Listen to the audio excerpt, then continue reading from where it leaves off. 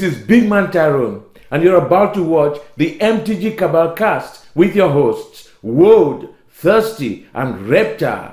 Sub to us on all your podcast networks at MTG Cabal Cast and YouTube. All right, guys, welcome to the newest episode of the Cabal Cast. We've got kind of a trending issue in the MTG finance world today is what we're going to be covering.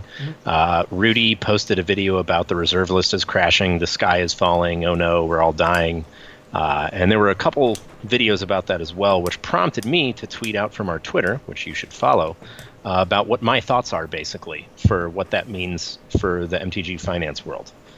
So let's cover the basics then. Let's get it taken away. Yep. So leading economic indicators for the past couple of months have pointed to the fact that we are going to be moving into our expected decade-ly recession within the U.S., either in 2019 or early 2020.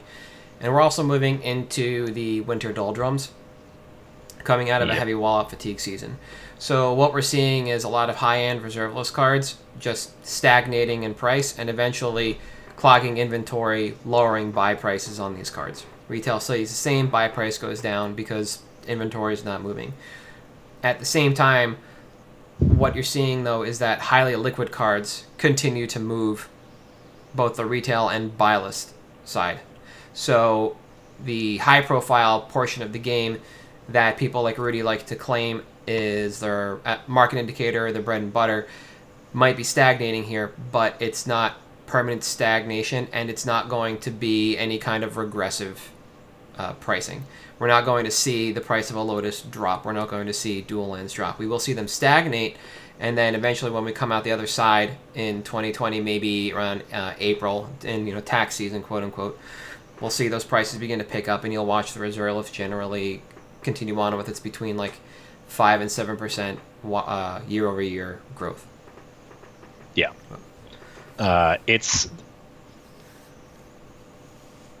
I do want to say, we'll still see the year-end bump that you typically see in that stuff, courtesy of Vegas and Eternal Weekend. Mm-hmm. It's just, I don't think it's going to be as big, I don't think that it really makes sense for it to be as big. Like, for example, last week, Card Kingdom's buy list on Flooded Strand was $12, and this week it's $15.50. Well, they tanked their buy list for reserve list stuff in that time. Eureka dropped $100. Yeah. Mox Diamond only dropped 30, but that's got absurd legacy playability. It's that type of stuff that you're going to see drop, but it makes more sense for them because it becomes much more about cash flow at this point. Mm-hmm. So they're much more concerned with let's tank our buy price on high end stuff because we'll still get it. Yes. Vendors will still acquire it, and they don't have to pay as much because it's the winter sell-off season. So, someone's going to propose on Christmas Day in front of their family, and they're going to sell their Twister to buy a ring. How romantic. But that's going to happen regardless of what the buy price is. The thing is, when you start to get these, as you phrased it, the winter doldrums, and people are just liquidating mass amounts of their collection for holiday spending or to get a house or a ring or whatever, they'll have a bunch of flooded strands, and that stuff remains incredibly liquid throughout an economic downturn because people are still playing. Yes. The casual players, the players that go to F&M, that play in the weeklies, that don't grind out 10 hours a week on, 20 hours a week on Moto, that aren't grinding for top 100 Mythic on Arena, they're still going to go out and they're still going to need those cards. Mm-hmm. So you want to acquire as many of them as possible because that churn keeps going. Yes. And the more you keep that going during an economic downturn, the more opportunity you have when it's over and we're back in a boom situation. Yeah, to just come back and it's still business as usual. And this is a really good example of what we talk about every now and again, which is that it, not as a collector, but as somebody who's just trying to grind your way through the game, keeping inventory for too long is actually impactful in a negative direction, where it's just sitting there taking up inventory space and it's money you could have churned several times over. And there's no business that is in the business of doing exactly that, buying a product and holding it just because. They want to churn that stock because that money will churn several times and it will grow multiples each time you churn it.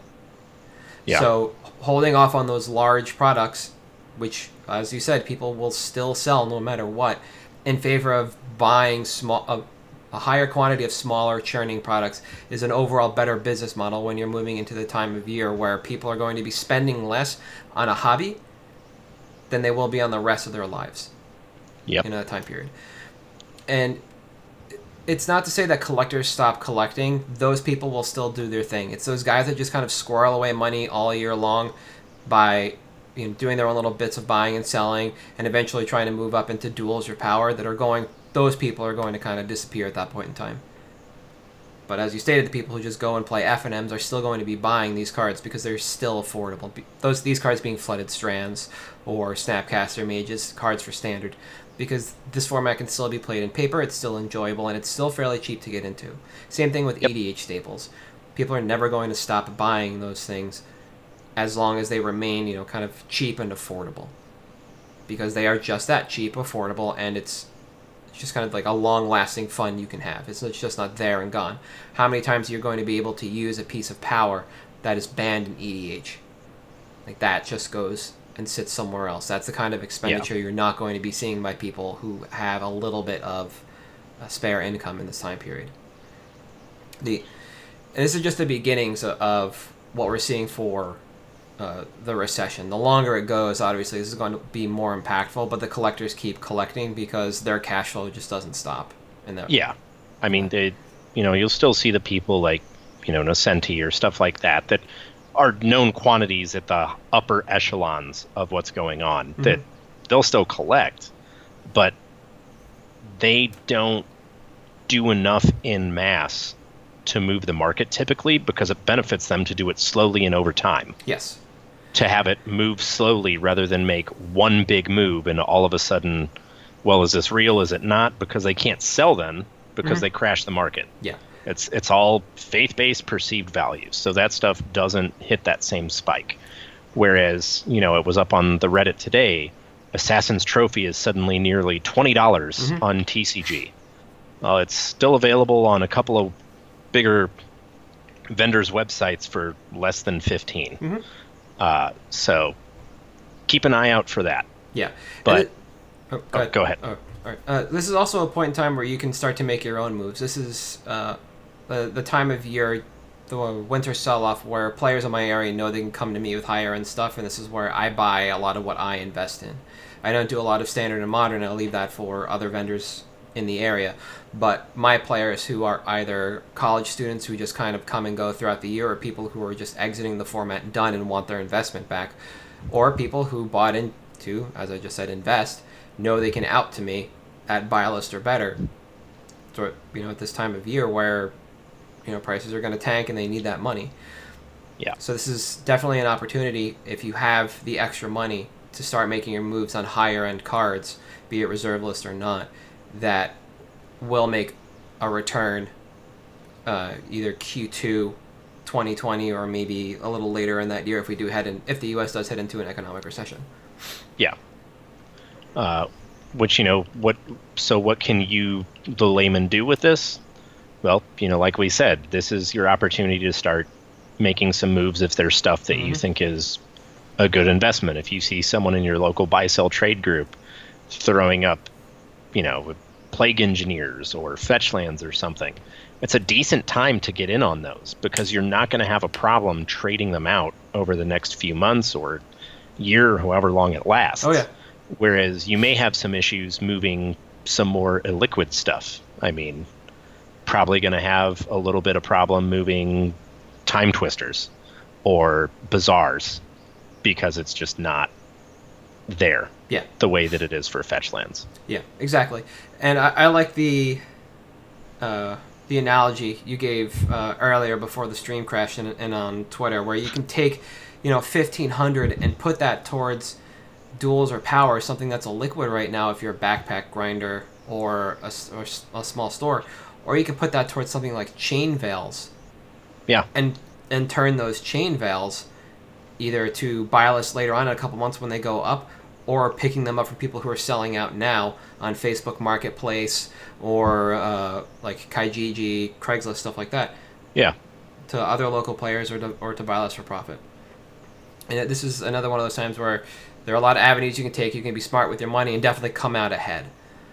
The winter time is great for both buyers and sellers. The summer to fall transition is generally bad as a seller because you're competing with everybody else who's selling out of old standard and modern rotations, like quote unquote rotations, where we just end the modern season and move into standard, right? But now is not a bad time as somebody who's looking to buy. There's still plenty of sellers out there, but all the prices are just deflated as a whole. Yeah, and it seems like, every day in sick deals, high-end, whatever Raz groups you're in, whatever, someone's posting, hey, I need holiday money, here's some stuff. And, there's times where if you scout it out, you can find it at buy list. Yes. And not like Card Kingdom buy list, which is, basically TCG low, but what a GP vendor would pay, which is like 60 to 70% of low. Because sometimes they just need the cash right away, and it's the time of year where that's going to happen, combined with, perceived economic downturn, and now everybody knows the sky is falling. Thanks. And it's useful information just presented in a terrible format. Sometimes. Most times. But yeah, and I mean, even talking to vendors, they've said the same thing. Like, this is where GP vendors, TOA, Moose, stuff like that, they're going to start shifting towards the more liquid stuff. Yep. Especially like with all the uncertainty going on right now with events, vendors are significantly more hesitant that base their business model on the GP circuit to figure out what to go after. Oh, absolutely. For those of you that haven't been following, basically, so these Command Fests got announced, and they're the weekend of Eternal Weekend, which is a problem in and of itself because that's always been like a sacrosanct time of year. The one in DC, is run by Star City Games. The one in Chicago is run by Pastimes. The one in Seattle is run by Channel Fireball.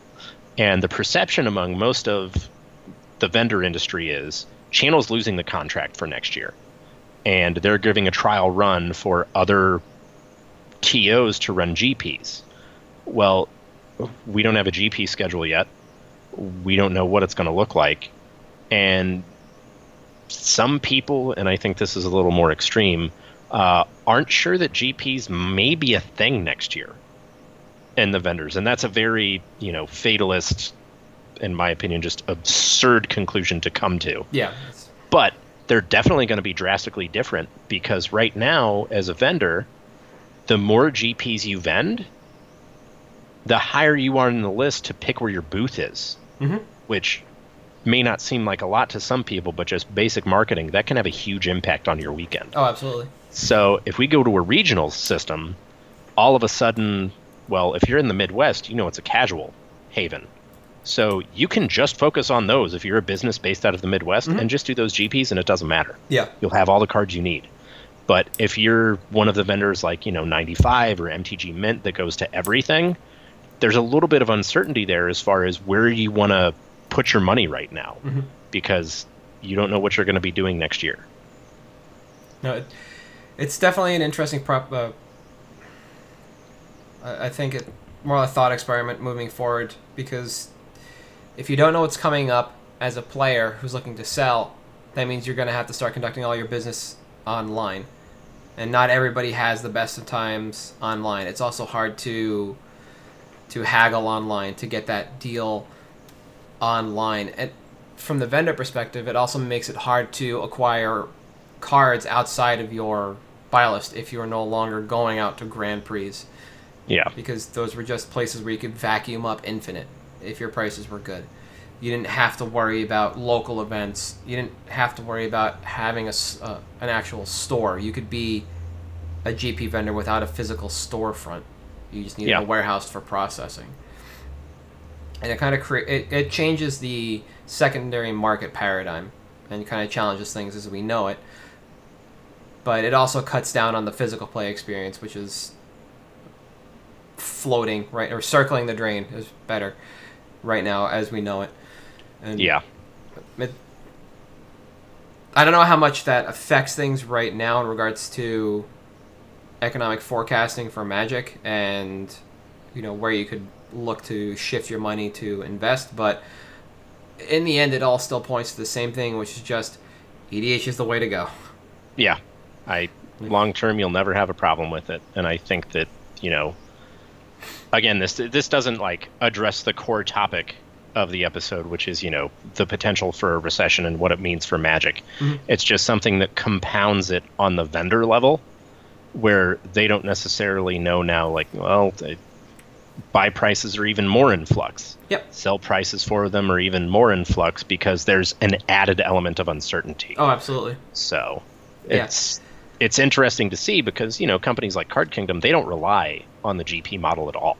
No, their buy list is unaffected by that. So Correct. Their buy list is static.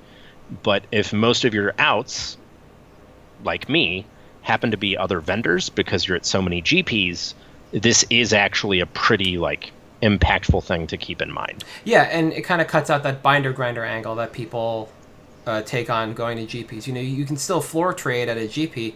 That's still possible. You just shouldn't be using prices for anything or gouging, whatever it is, whatever the definition is that Channel Fireball has given out. That's a no-no. But grinding is still fine, and that does kind of put a spanner in the works for a number of people who are just trying to still do it physically. Yeah. You can still grind on Facebook. That's still an option. You're in and out. You can still work there. But it just slows everything down. With an economic recession looming and basically the expected drop in the general spending habits of the overall consumer in a luxury goods market, which would represent high-end Magic cards, it does raise the question of where do you expect people to be putting their money during this time period that aren't collectors. And we talked a little about standard and modern, and the picks that we made for the week are kind of linked to this topic because there are still cards that we're seeing move up both on the buy list and the resale side of things. So you can still kind of watch market trends and see all right, these still might be luxury items, but they haven't hit a threshold yet where they've just become something that's completely, unobtainable. You still have Scrubland and Scrubland, Plateau, and Taiga floating at the low end for duels. There's a number of fast mana artifacts for EDH that have a fairly low floor right now that people can still buy into. There are still legacy strategies revolving around reserve list cards like Stifle Knot, where Knot just picked up a little bit because of the mirror that was released. They're finally playing it again. But this is another strategy you can buy into. That deck was actually mono blue. There are no dual lands in that deck. At this point, Phyrexian Dreadnought is the most expensive card, and if I price it out real quick, I'm going to go ahead and guess that deck's $300, $400, which is, or can be, the price of a standard deck at some point in time. Yeah. And you can still keep an eye on new sets, obviously, because standard, the weekly grind stuff, like I said, that's still viable. Yeah. That's still going to happen. That market still exists. So going in on whatever hot tech is in standard, I don't know. I don't play that format. It's not great. And admittedly, a hole in my financial knowledge. Yeah. But nobody's sure right now. Niv Mizzet, I'm sure there's some jank build with him or Teferi or something. You can still go in on those, and the opportunity is there. But that stuff is, largely, I don't want to say economy proof, but it's certainly resistant to large economic factors like that. Yeah, what you might see is a drop in a hard drop in the, I don't know what they're calling them, the full art cards, extended arts. Not masterpieces. Yeah, Not Mythic Edition, whatever it is. Yeah. Yet another way to print a rare in standard. Yeah, absolutely. That's actually a decent definition of a luxury good when compared to the rest of the marketplace. You could buy the new fetch land for what did I price it out to? $12 or something like that last week, or you could buy the full art version of it for 20 times as much. It's ridiculous. Why? It's dumb. Stop. You got to lend a price to the collector's edition boxes, I guess, but the math on it says the EV on it's terrible. The Stifle Knot deck, by the way, is $1,000. All of the money is tied up in the 4 Phyrexian Dreadnoughts that are $60 a piece and the 4 Force of Will that are $100 a piece. Yeah. If you cut the Force of Wills out and replace them with something else, 'cause it's already running days, so you got to find another free counterspell. Force of Negation. Yeah, that drops the deck to $600, and that is a perfectly reasonable amount for a Legacy deck. You know, that's less than 2 Underground Seas, or 2 Trops right now. Like, almost 1 Underground Sea. Yeah. So, and Dreadnought is a card that went from about $35 to $60 in a weekend because of this thing. It only won a Moto event, or top 8 at a Moto event. So, of course, everyone's on it now. Yes, it just represents that opportunity cost where you have a high-profile reserve list artifact that just kind of floats along for casual demand thanks to EDH, and then something happens, it pops, and it's still fairly obtainable. Yeah. You know, it's not like if a Zoo deck became popular in Legacy, became the #1 deck to play, or if we went back to like a red-green's lands build that's circled around Taiga required 4 of them. That card would almost 1.5x overnight because it's just on the low end of the scale. Scrubland and Plateau, like I said, are just the tag-alongs right now. Yeah. So, but I think it's, you know, I thought, again, it was obviously worth covering in greater detail because I think it is, you know, there's a lot of misinformation about that stuff out there, and we decided, you know, again, when we set out to do this, we kind of wanted to be a layman's exercise in MTG finance, and that's why we're here, man. Yeah, and absolutely, and it's good to know that when this is happening, there's still places where you can put your money to be relatively safe. Yeah. Like, you know, it's not just everything is going to become stagnant and some things might come down. There will be no crash in reserve list cards ever until they literally reprint them. They're all, at this point, for the majority, collector's items. Yeah. You know, that's that. Some of them are a little less collectible than others. Like Dreadnought is a good example because it's from Mirage, and there's a lot of stuff around that era that people just don't care about. You know, some of that stuff is just reserve list because of the rules they put forth when creating it. Yeah. You know, so you gotta stay away from some of the clunkers that you can check out on the actual reserve list, but there's definitely safe havens. Yeah. Which, you know, pay attention to the vendors. Yep, absolutely. What they're going after, those are your safe havens. So if you got bots, whatever you got to track that stuff, use that. Yeah.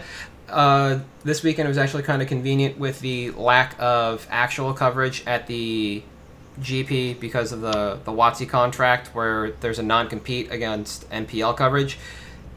Everybody that I track had the same photos of all the buy lists on a day-by-day basis. So it was pretty easy to see what was going on and who was kind of fighting against each other to pick up things like Black Lotus is now being floated at 12,000, up from 10. MTG Mint had been floating it at 10 for a very long time, I think close to a year. And I don't think it was Toa. Somebody else that is another perennial GP vendor had it for 12. 95 has had it for 12. Whatever the last GP I went to was, Indy?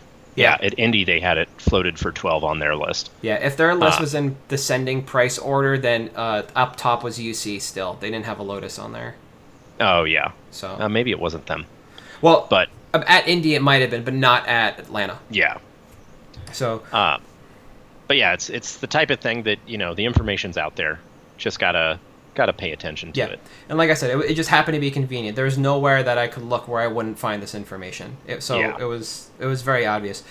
There are some interesting buy lists out there that are mainly focused on standard and modern, and that's actually a really good sign for people heading into the winter and the recession, because like we talked about, these vendors are saying, like, we are still interested in standard cards, we are still interested in modern cards, because these are moving. Not every vendor had Lotus, had Mox Diamond, had dual lands on their list. Those are vendors that generally have a captive audience and are willing to bring those in because they have a market. Some of them don't even have a large online presence to resell through. They actually just put them in cases at their stores. Yeah. Or their store, what have you. And it just moves there. But that's because they have a local player base that is looking for those cards. You know? Yeah. And it's, you know, you'll see at this point, and this is something I always find interesting, when stuff like this happens, you'll see the two vendors that you may not, or one or two vendors that you may not think are like necessarily big players, but they'll all of a sudden like BDE some power buy price. Yep. Because you don't know it, but like, Shohei, for example, at MTG Deals, every now and then when he's at the booth, I mean, their buy prices are just absurd because he's getting them and taking them back to China. So when it's super cheap here, it's way more expensive there because those prices aren't affected by our recession as much. Yeah. A little bit, yes, especially China, but yeah. It's interesting to see. That's actually a good point to make, though, is that heading into the recession, depending on how long it lasts into 2020, the number of Magic Fests we have, you might start seeing buy prices actually recover at the GP level because you'll have more people coming in from Europe and from Asia in particular buying at our prices because they can turn them around and sell them at what they used to be. And there's a large profit margin to be gained there. So you see a lot more players in that space. A lot more people come out. And because high-end cards like that are a global trend. You can follow them across the globe. Like, why was Ren and 6 being floated at 80 for the longest time? Because that was the market in Asia. So coming over here and buying them when the market dictated like 50 and 60, they were able to gather up everything they possibly could in the room. And vendors didn't want to pay those prices because they had a problem outing those cards at 100, which is basically what you have to do when somebody's buying at 80. Yeah. You can't just price lower because then you might as well just walk the card over there. Yeah. But it'll be interesting to see how it shapes out. Yep. And I'm going to move on to picks so we can finally link it all together. Yep, let's do it. Yep. So heading into the GP weekend coming out of Star City, I was looking at Legacy lists and I wanted to pick up something that I thought would pop because of what happened in the Star City event, and not because we saw a brand new trend in the sense that like Ren and 6 is now a definitive player in Team or Delver in some numbers, or that lands or depth-based decks are being played in a much higher percentage, thus the rise in Mox Diamond. What I went on was the Mystic Forge deck that Irelax top 64'd with.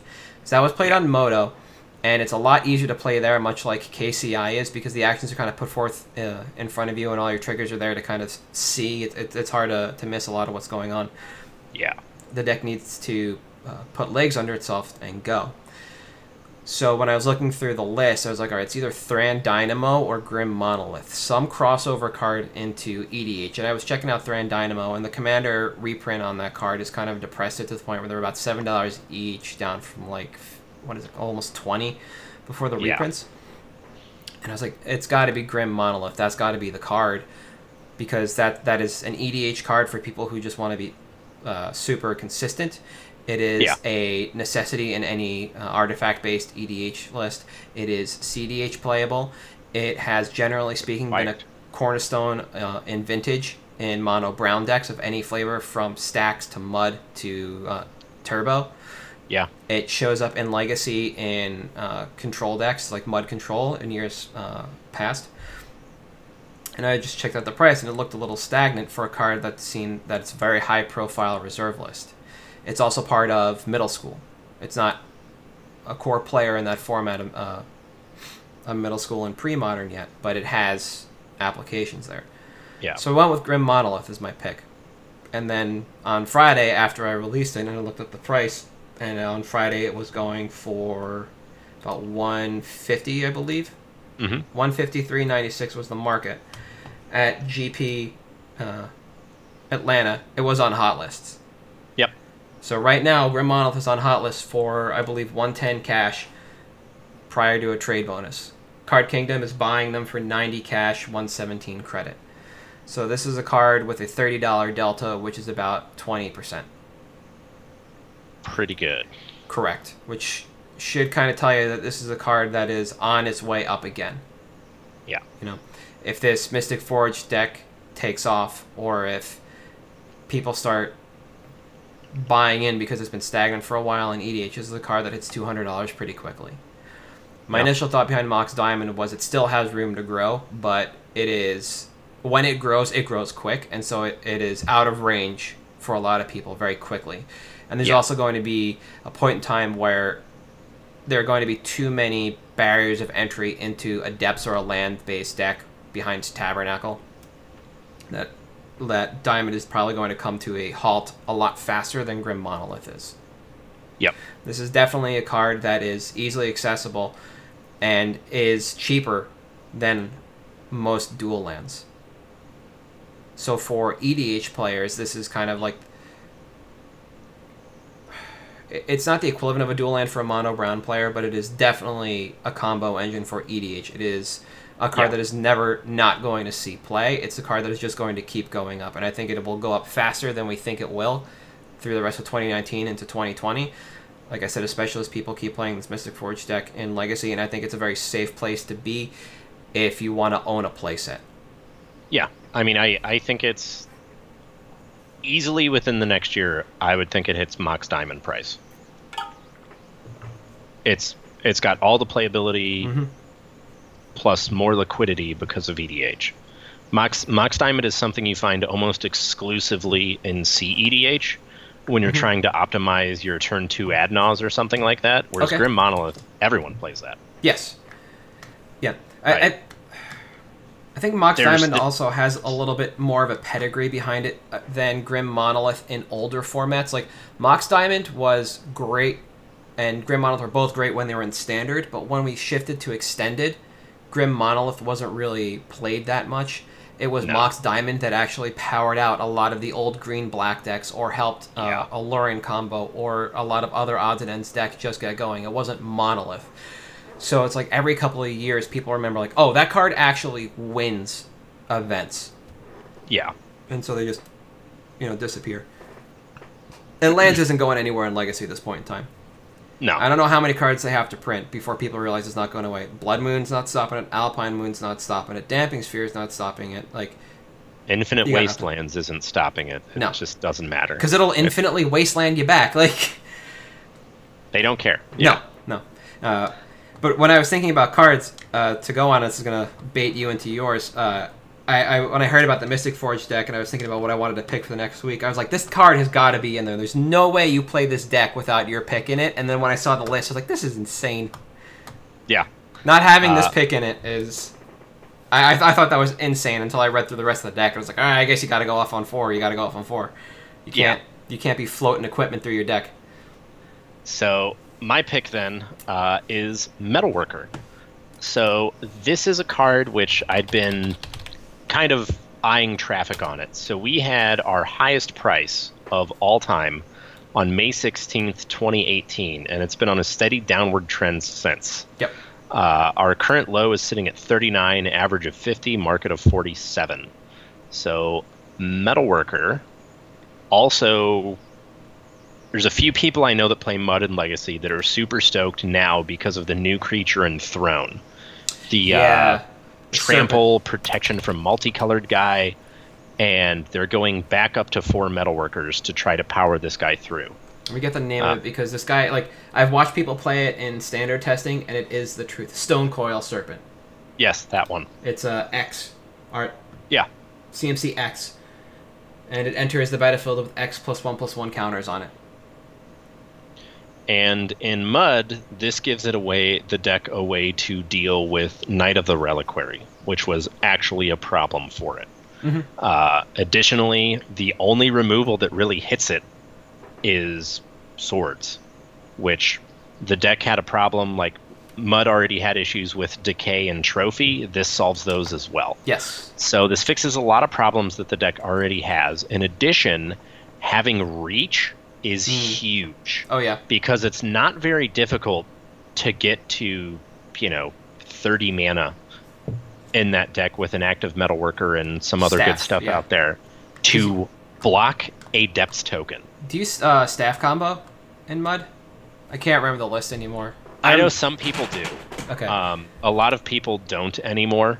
But even just being able to generate off of, Metalworker and your pick, Grim Monolith, enough mana to make this into close to a 2020 is perfectly reasonable.